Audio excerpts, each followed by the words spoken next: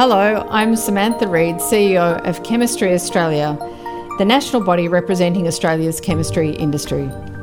Welcome to the fourth episode of the Chemistry for Life podcast series, where we discuss the latest developments and opportunities for the business of chemistry. With me today is Robert Moran, Chair of Plastic Stewardship Australia and Business Manager at LyondellBasell Australia. We also have our very own Peter Burry, who's Director of Strategy, Energy and Research at Chemistry Australia. Thank you both for joining me today. Now, the topic of plastics and recycling has become a significant issue both here in Australia and around the globe.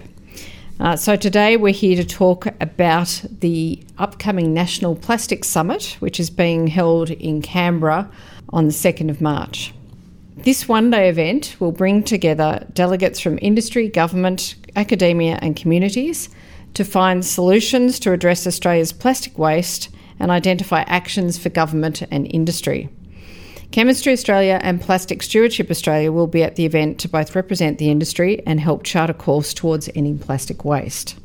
So Rob, I'd like to start with you today, and I'd like to ask you a bit about Plastic Stewardship Australia, how it came about and what's it for? Yeah, well, Plastic Stewardship Australia is an initiative of Chemistry Australian members who recognise the great benefits of plastics that plastics bring to society, benefits such as delivering clean, potable water and the reduction of food wastage. But we also recognise that plastics doesn't belong in the environment, and we want to be part of the solution to that. So our aim is to help communities, industry and government develop solutions to support the sustainable use and recovery of plastics in Australia. Plastic Stewardship Australia is working closely with policymakers to help Australia use plastics more sustainably and recover plastics at their end of use, end of life. So we're really pleased to be invited to the National Plastics Summit and are really looking forward to it. And Sam, from an association's point of view, the industry's had a real zeal and commitment to plastic sustainability. For around 30 years, there's been a range of initiatives. Currently, because of the ban on China importing plastics, there is a new round of challenges that the industry has to face. And the Plastic Steward Australia initiative helps industry bring together that zeal and that commitment and to play their part in helping resolve a complex problem.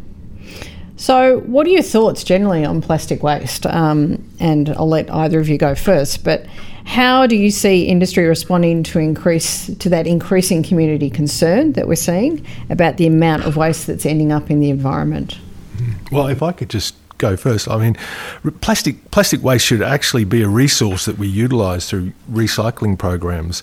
Plastic doesn't belong, nor should it be found in the environment. Well, what we need to look at is how plastic gets into the environment and address that. We share the community's deep concerns about this issue, and we're committed to working with government, with community, industry stakeholders to find a solution to address this.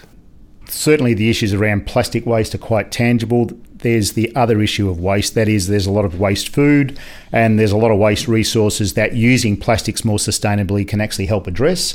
And on the other hand, plastic pellets get into the waterway, which shouldn't be the case, and plastic products at the end of their life get into the waterways, and that shouldn't be the case as well. So our industry's position's pretty clear. Plastics is a valuable resource, doesn't belong in the ocean, doesn't belong in the environment. Absolutely. So how has plastic become so important to our way of life? Some might ask, why can't we just ban it? And I know I have lots of conversations in my local community and with friends and family about why we just can't ban it. And Peter, I know you've been preparing for the summit on Monday next week, and I know you've collated some compelling information which puts the global reality in perspective. So can you talk a little bit about that? Yeah, thanks, Sam. Look, humans make new materials to solve new problems, and the United Nations tell us that by 2050 we'll grow our population from about 7.7 billion to about 10 billion people. That's a 13% increase. Everything that we use will increase. Water, timber, minerals and energy increases are all going to go up at a time that we need to get our global emissions down. We know that plastics, because it's lightweight and it's durable, helps solve significant problems. If we didn't use plastics, the research is in, and we end up with more material, more waste, and more greenhouse gas emissions as a result. So using plastics in the right way helps solve some of those sustainability problems, but it's important that we clean up the mess that products are caused at their end of life. Yeah, I mean, one of the interesting things that I always think about is we talk about unnecessary plastics, and I work for a plastics company, and I remember the first time I saw the shrink wrapped cucumber in the supermarket, and I thought that's a bridge too far. Yeah. I mean, but I went and did some research. I went and looked at some peer reviewed scientific articles where scientists had done an evaluation to actually test it, and what you find is that the cucumber, particularly the continental cucumber, which has got a thin skin when compared to the Lebanese. We could go on forever about cucumbers, but I won't. But when you look at that cucumber and why it's wrapped, it's because of the long supply chain. It's got to go. We've got to grow the cucumber, right? Well, that's easy enough, I suppose. But once you pick that cucumber, it's the clock's ticking on its longevity. Nobody wants to eat a rubbery cucumber. So what we find is, and the scientific evidence is there, is that the cucumber unwrapped, the continental cucumber unwrapped, lasts about 4 days, but the wrapped cucumber lasts about 11 days. And what that does is it actually reduces food wastage. And if we can have recycling programs for that type of packaging, then we have a win-win situation. And I think anyone that grows their own food attests to what Rob's saying. I grow cucumbers in the backyard, and Rob's right. As soon as you cut it off the vine, the clock starts ticking. And I know how long cucumbers last in our house, not very long at all, but if it was left on the shelf, it would deteriorate over time. Yeah. So the next best alternative to picking fresh cucumbers out of my backyard is to get them from a supermarket in the same quality as if they were fresh picked. The next best alternative for fresh picked is wrapped in plastic. So I think, and we've touched a little bit in talking about this on the concept of the waste hierarchy, and Peter, I know you and I talk about the waste hierarchy, but perhaps for anyone listening to the podcast today that doesn't understand that, perhaps you could just step through the key elements of the waste hierarchy. Sure. The waste hierarchy was developed as a way of explaining how we use resources and energy more efficiently as a species, as people. And it's a guide that helps us understand when we need to make decisions about materials or resources, how we should use them. So it basically steps through, if you're going to use a given resource for a given application, you look at whether or not you can eliminate that material or the product itself, whether you can reduce the amount of material that's used in manufacturing something, whether you can reuse that material. So a good example of reuse is Tupperware lunch containers or the wheelie bins outside your house. So if you can reuse them, then you don't have to use material to make a new one every time. And at the end of a productive life, then you want to keep that material in the cycle, including the carbon in the cycle, for as long as possible. So mechanically recycling a product, whether it's plastic or timber or steel, makes a lot of sense. If you can't mechanically recycle something because you can't get it back or because it's contaminated, then you have options beyond that. So the options beyond that are recovering the energy from something, and a lot of energy recovery happens in countries other than Australia. You can then use chemical processing to reduce the rest of it. Composting allows you to bring out some other attributes, and then landfill. So stepping through that structured way of thinking about resources and energy allows us to continue delivering the products that we need to have a high standard of living, but not wasting the resources at their end of life. So it really is a guidance that makes a lot of sense, and it stood the test of time. And I can certainly attest, just having conversations with other industry members who are part of Plastic Stewardship Australia, that our member companies, and certainly from a recent visit to the large plastic show in Dusseldorf, Germany, just about every major chemical and plastics company is working on recycling solutions. So there's a lot of activity in the industry, and we're all looking for engagement with brand owners, with waste managers and recyclers, because we recognise what Peter was just talking about there with respect to the waste hierarchy. So I think single use is not a dirty word, because single use has its place. It certainly has its place in food packaging for preservation, in medical applications. I mean, look what we see on the TV today.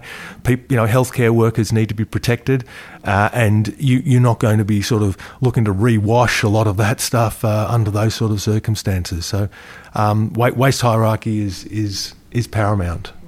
And it's not just waste hierarchy in how you design something out of plastic. It's about how you design any material. So, for example, if you've got a bottle, say a glass bottle, plastic is 1/6 of the weight of the glass bottle. So it's not just in designing things that replace plastics, but you can choose to use the waste hierarchy as long as you understand the whole life cycle to say what's the best material for a given application. And I think as the concern around a material, at the moment it's plastic, having that disciplined, evidence-based approach so that when people make decisions, we know that we're making the right decisions that are going to stand up. And our legacy should be a really informed set of choices that we leave the world in a better place, and our generation's under a bit of pressure to do that. So if we don't have those principles and guidelines, then we're stuck for the next best alternative. Yes. So let's move on to perhaps a tricky issue around taxation and how we actually... So if we're looking to encourage recycling and encourage a change in behaviour about people not throwing plastic materials away, for example, what are your thoughts on whether or not we should have a tax on plastic? We really need to focus on supporting Australian industries to be part of the recycling of plastics revolution that is going to come. Taxation is probably not going to assist in that area. So we need governments to invest more in waste collection and waste management infrastructure, and we need to invest in recycling, and we need to basically value plastic waste and all other waste, for that matter, as a renewable resource that we can access. So I think taxation is probably not the way to go. I think there's a lot of issues with like about 60% of material that we use is packaged, but 60% of it comes from overseas sources. So I mean, I don't know how you would manage that. And what we really need to do is support local industry, and we need to develop local recycling industry. Yeah, Rob's right. It's hard to see how governments raising money on a material is going to fix the problem effectively with products that are right at the other end of that value chain. So at the moment, we need to use plastics in applications like drinking water. The UN tells us that there's about 2 billion people on the planet that are water challenged on a regular basis. So taxing a raw material that needs to go into providing water solutions, it's hard to see how that solves problems with infrastructure that we know about. We know where the problems are. We know how to resolve them. It's hard to see how raising money from one end of the value chain resolves what we know are resolvable problems at the other end. It seems not to make any sense at all. It's a simplistic construct, but it's hard to actually align how it's going to make a difference. So let's shift gears and look at what the industry is currently doing to address the issues that we have today. So can you give me some of the examples about the industry-led action at the moment? Yeah, well, I mean, locally, here in Australia, we've got, as we've been talking about, we've got Plastic Stewardship Australia, and it's been set up to assist communities, industry and government develop solutions to support the sustainable use of plastics and the recovery of plastics.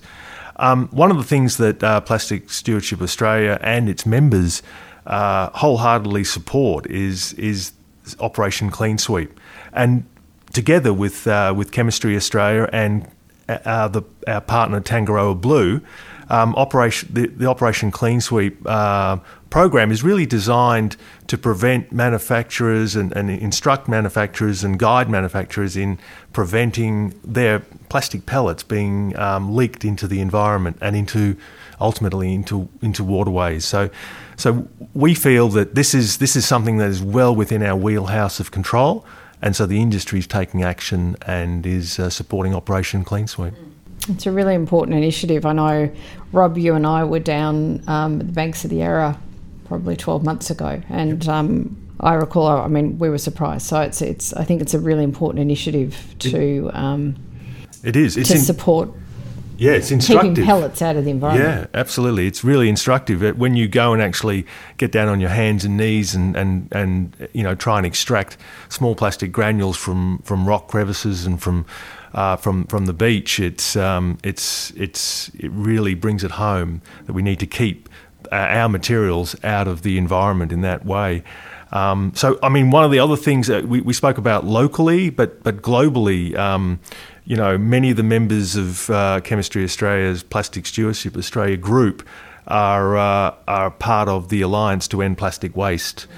So this is an initiative that involves over 40 global companies ranging from plastic manufacturers to brand owners, and we've committed $1.5 billion to develop infrastructure, particularly in the Asia Pacific region, but develop infrastructure, support innovation, education, and facilitate cleanups as well.